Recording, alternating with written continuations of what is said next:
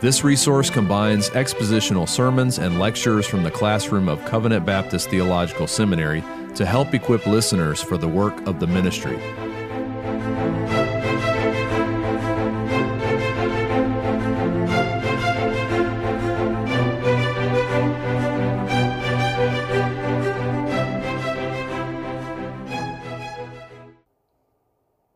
Now, let's look first of all to A, which is theologically we need to consider hermeneutical concerns and biblical theology for the pastoral ministry. And I've listed these two things together as a heading. I could have made them separate, but I believe they are very close in their purpose, so that we need to understand how they function and what their purpose is. Now, when we talk about hermeneutical concerns, during 40 years plus in pastoring, it has become my observed belief, and this is with contact with many hundreds of pastors and students over the years, that the single most educational need of today's students and ministers is to be taught a clear, concise, and reformed hermeneutic, and that over and over. The root of many disagreements on justification, sanctification, covenant theology, dispensationalism, the law and the gospel, preaching itself, the regulative principle, missions, worship, and so forth come from erroneous or defective hermeneutics, the very entranceway into our biblical study and the formulation of our beliefs and our theology and practice. This means that sometimes sincere Christians are talking over each other or talking past each other, rather than examining the biblical accuracy of one's interpretive principles which lead to one's position. And again, the principle of hermeneutics are, what are the biblical principles to interpret the Scripture? If you have different hermeneutics in your discussions with another brother or sister, or a different emphasis in your hermeneutics, you may talk past one another and never be able to arrive either at unity or peace in believing. So our hermeneutics is extremely important along the way. I attempted to demonstrate this point in my previous work, The Baptism of Disciples Alone, because as I went through my change from Presbyterianism to Reformed Baptist, it was the hermeneutics that caught my eye as the foundation for what we believe in the end. And because of that, I had to focus in on hermeneutics in my little book for you. And it is still my belief that disagreement over baptism is rooted in one's hermeneutical consistency with the Reformed hermeneutic of the grammatical, historical, theological method. However, the issue goes far beyond baptism. The history of Reformed hermeneutics reveals a certain perspective of theological interpretation which is rejected by dispensationalists and which is misapplied by many Reformed and Pedo-Baptist theologians, and I might say Reformed Baptist as well. Further, the specialization of areas of theological education has resulted in special emphases in certain areas of Reformed hermeneutics, which may sacrifice the whole counsel approach, thus diminishing the balancing of hermeneutical principles into a whole interpretation. Now, Berkhoff's book on Protestant principles of biblical interpretation, it's an old book. It was printed in 1950. And I've surveyed the more modern books on hermeneutics as well as the old standards.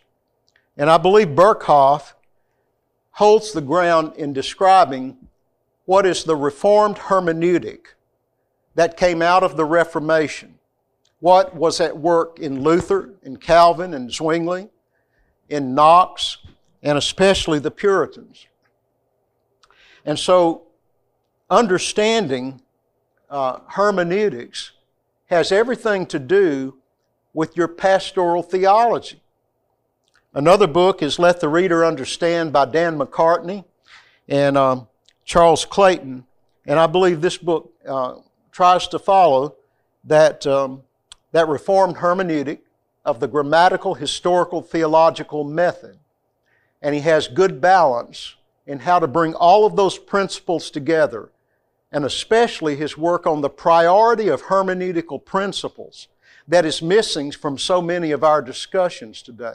So I encourage you to get these two books when you study hermeneutics, and you can ask Rich Barcellos all kinds of intelligent questions when you do that. This is at the heart of our preparation, men, and it's given too little attention in seminary studies. And when men are self-studying, they often don't know what they're missing and can be led into error when they think they're simply following the Bible. In my opinion,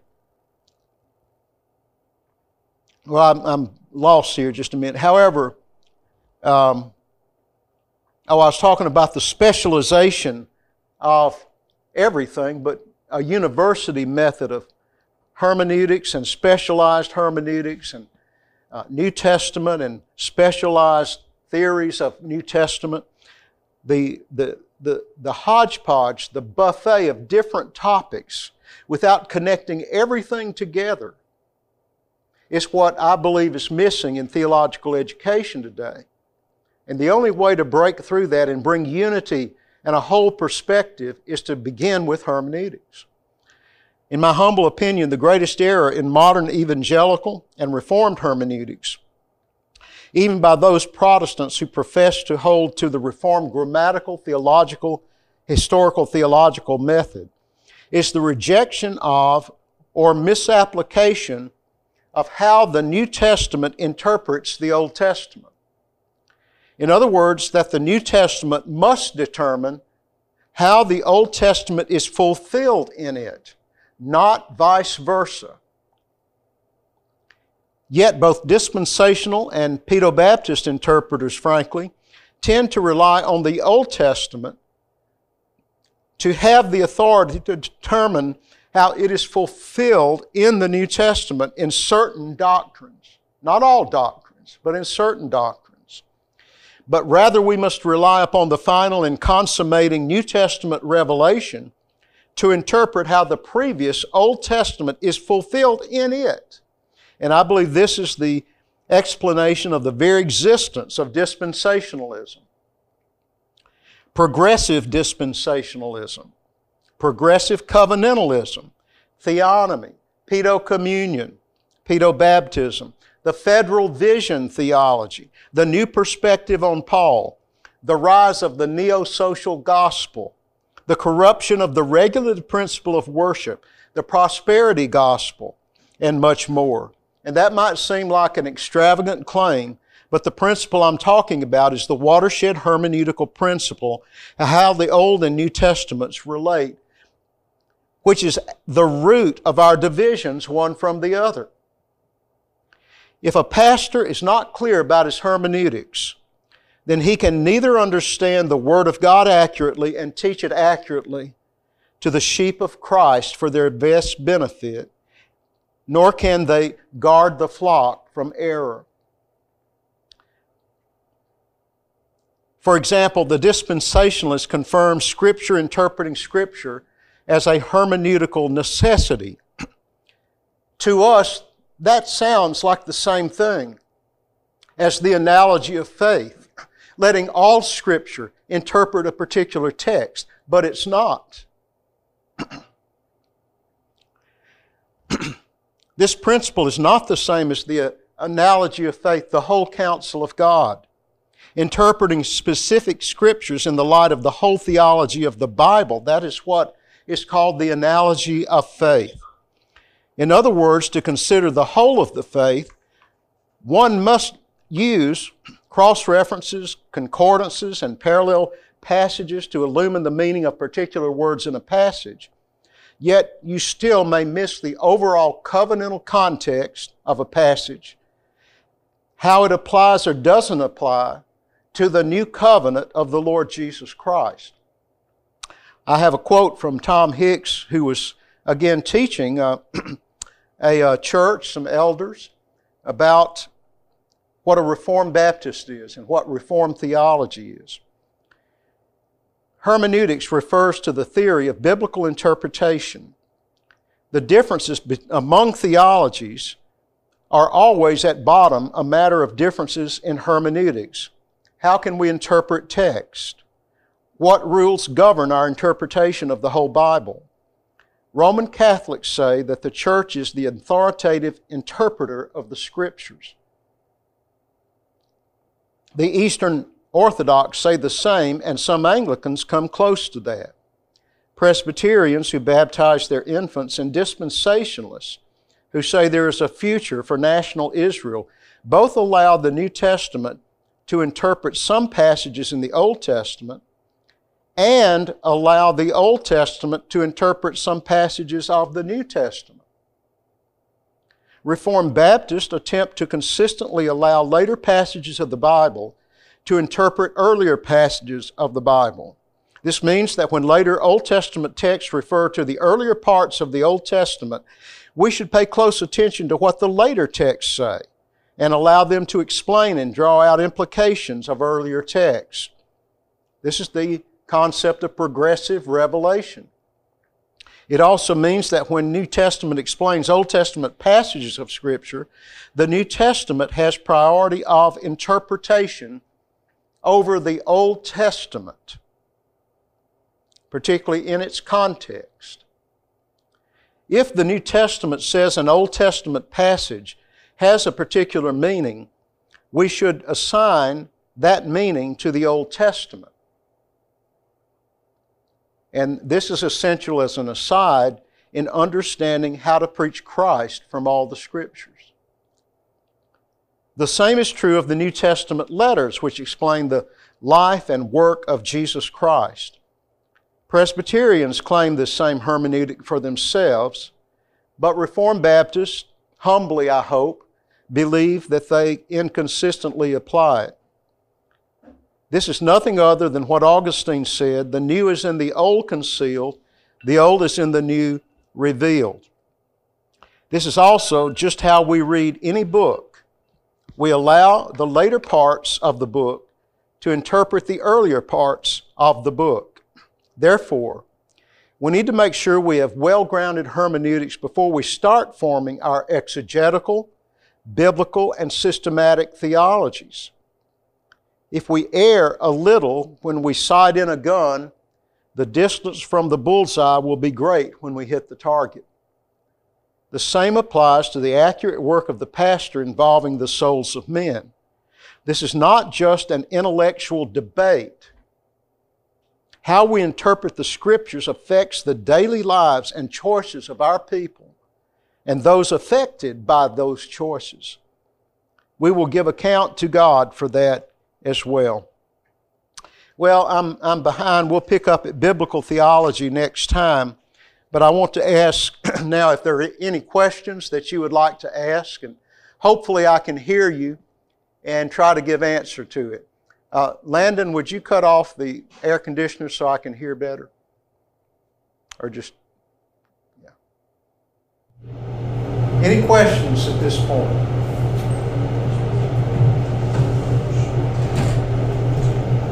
Yes, brother. Who are you? David. Okay. David. My question is, why does the systematic theology take priority over biblical theology? Why aren't they both on equal footing? I mean, it's not personal. I love systematic theology. It's not that I would have a problem studying it. I love studying systematic theology. But I'm just curious why the systematic has priority over the biblical, or am I misunderstanding the approach? Well, first of all, when I'm thinking of exegesis and biblical theology and systematic theology, they are all equally important. We cannot do without either one of them. But there is a progression of thought in that we do our exegesis to study the inspired text of Scripture, to understand what the grammar says. That's the grammatical part of our exegesis, of our hermeneutics. And then we move on, and that's important. We can't do systematic theology without that. In fact, if you want to talk about the hermeneutical spiral, that's often a phrase that is used today, we build our principles of interpretation from exegesis. That the Bible is self-testifying of itself as all God-inspired, all true, without error, from our exegesis. And then we move on to our grammatical, historical study, which is to study the historical context of every text. Its immediate context, its canonical context, its testament, that is Old versus New Testament, what covenantal context the text is under, and then to try to understand the progressive revelation of God in biblical theology, and particularly having gone through the beginning to the Noahic era and to the Mosaic era and Abrahamic, Mosaic, and Kingdom era and Davidic era and so forth. We see what God revealed of Himself in each of those eras, and that help us to understand how the New Covenant is superior and fulfills all that the Old Testament pointed to. So we have to have that kind of study as well. Exegesis of the text and in its context, but also in its biblical theological context, and how all of those biblical theological contexts help us to understand the doctrine of God, the doctrine of man, the doctrine of Christ, the doctrine of repentance and faith, the doctrine of the order of salvation. Without reading back into the Old Testament, when it says that Abraham believed God and it was counted to him as righteousness, Romans 4 tells us that he was justified by faith. But the whole Bible teaches us that he had to have been regenerated by the Holy Spirit, because the natural man does not understand the things of the Spirit of God. But it doesn't say that in Abraham's text. And that is where systematic theology helps us to understand the rest of the Bible without reading back into it, without eisegesis.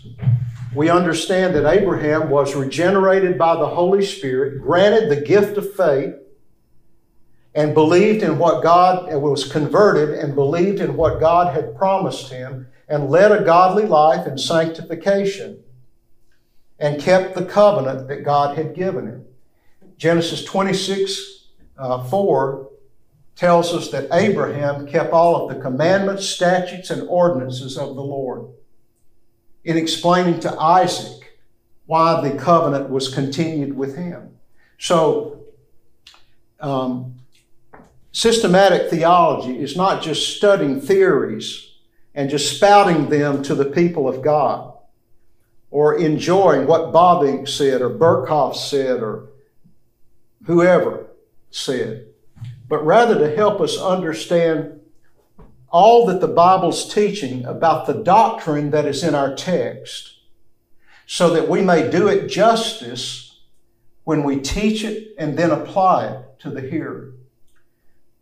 To stop at biblical theology and basically just say that we're going to expound the text and tell you what we think it means in the context in which it was given, which is, I know this is going to offend some, but that is what many Bible churches do.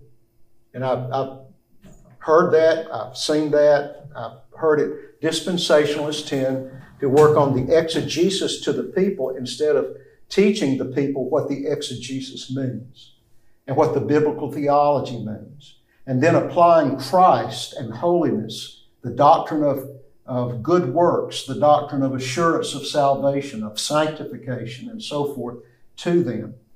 So we can't do without either of those three things.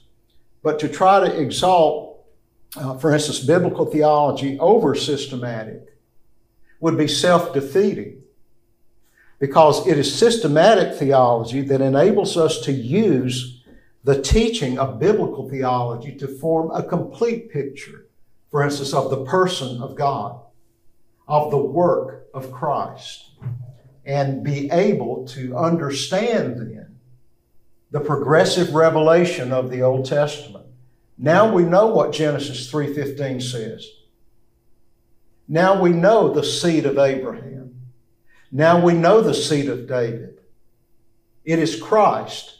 And when we preach those Old Testament passages, we have the liberty of theology, God's one truth and one mind, to explain to the people the exegesis, the historical context, and then the true center of Christ in that text, so that they may understand how Abraham was saved before Christ was crucified.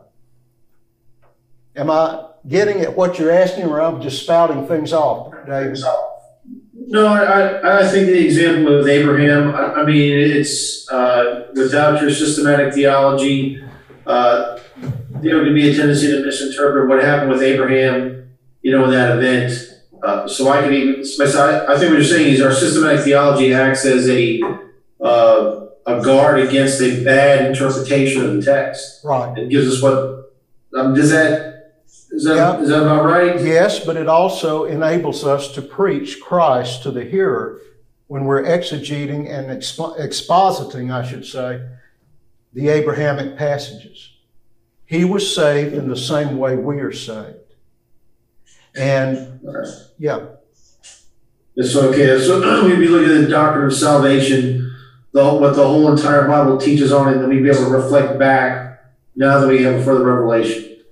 Yes, but always first in the text and context, historically, before we explain the whole counsel of God and apply it to our people. Okay. Does that help? All right. Yeah. Yeah. Other questions? Yeah. Other questions? Okay.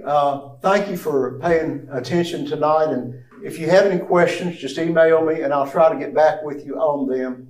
And next time we'll be going into biblical theology a little bit more, and then start systematic theology. And that's when I want to go through the various headings of systematic theology and try to show how they prepare a pastor, both in his own sanctification, but also in his own understanding of Scripture and ability to communicate Christ to men. Let's close in prayer this evening. Lord, we thank you for this time. We thank you for your grace that found us in our sin, planned before the foundation of the world, brought to pass through the entire history of the Old Testament to the birth of our Lord in Bethlehem, to all of his work, to ascended glory, and now rule over all things. We thank you for that great salvation and for having mercy on such creatures as we are. We pray that you would help us as pastors and teachers never to lose the wonder of grace, that we may teach the truth of God's word for the hearts of his people, that we may preach the gospel clearly to the unbelievers, and in all things. Thank you for listening to this week's episode of Preaching and Teaching, brought to you by Covenant Baptist Theological Seminary. CBTS is a confessional Reformed Baptist seminary which provides affordable online theological education to help